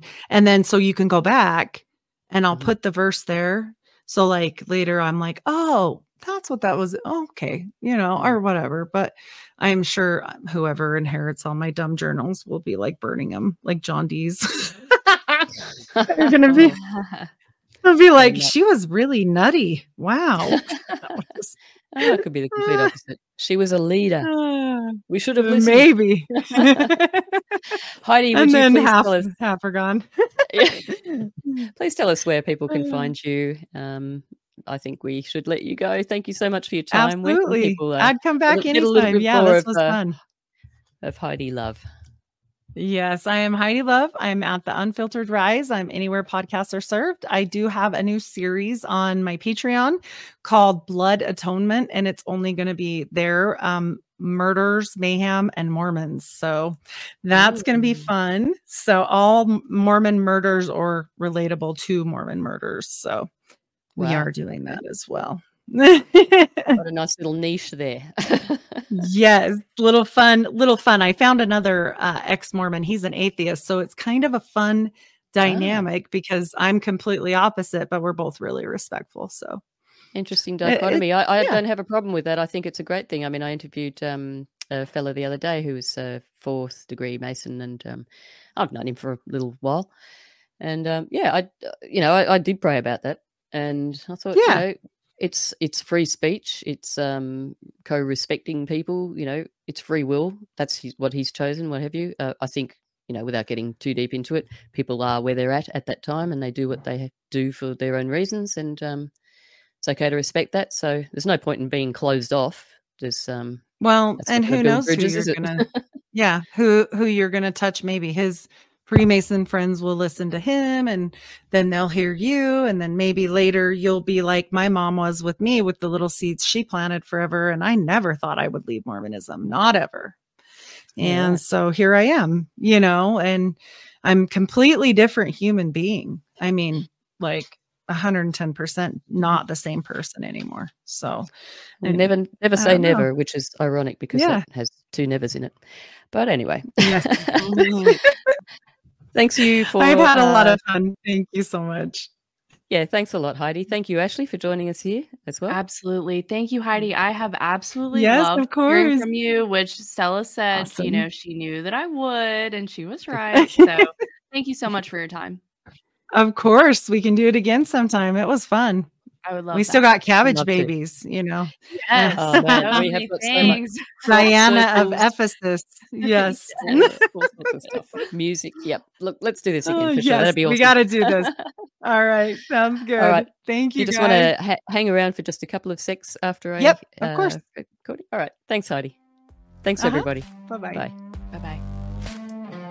Thank you for tuning in for another episode of Union of the Unknowns. You can find new episodes every week on all your favorite podcasting networks.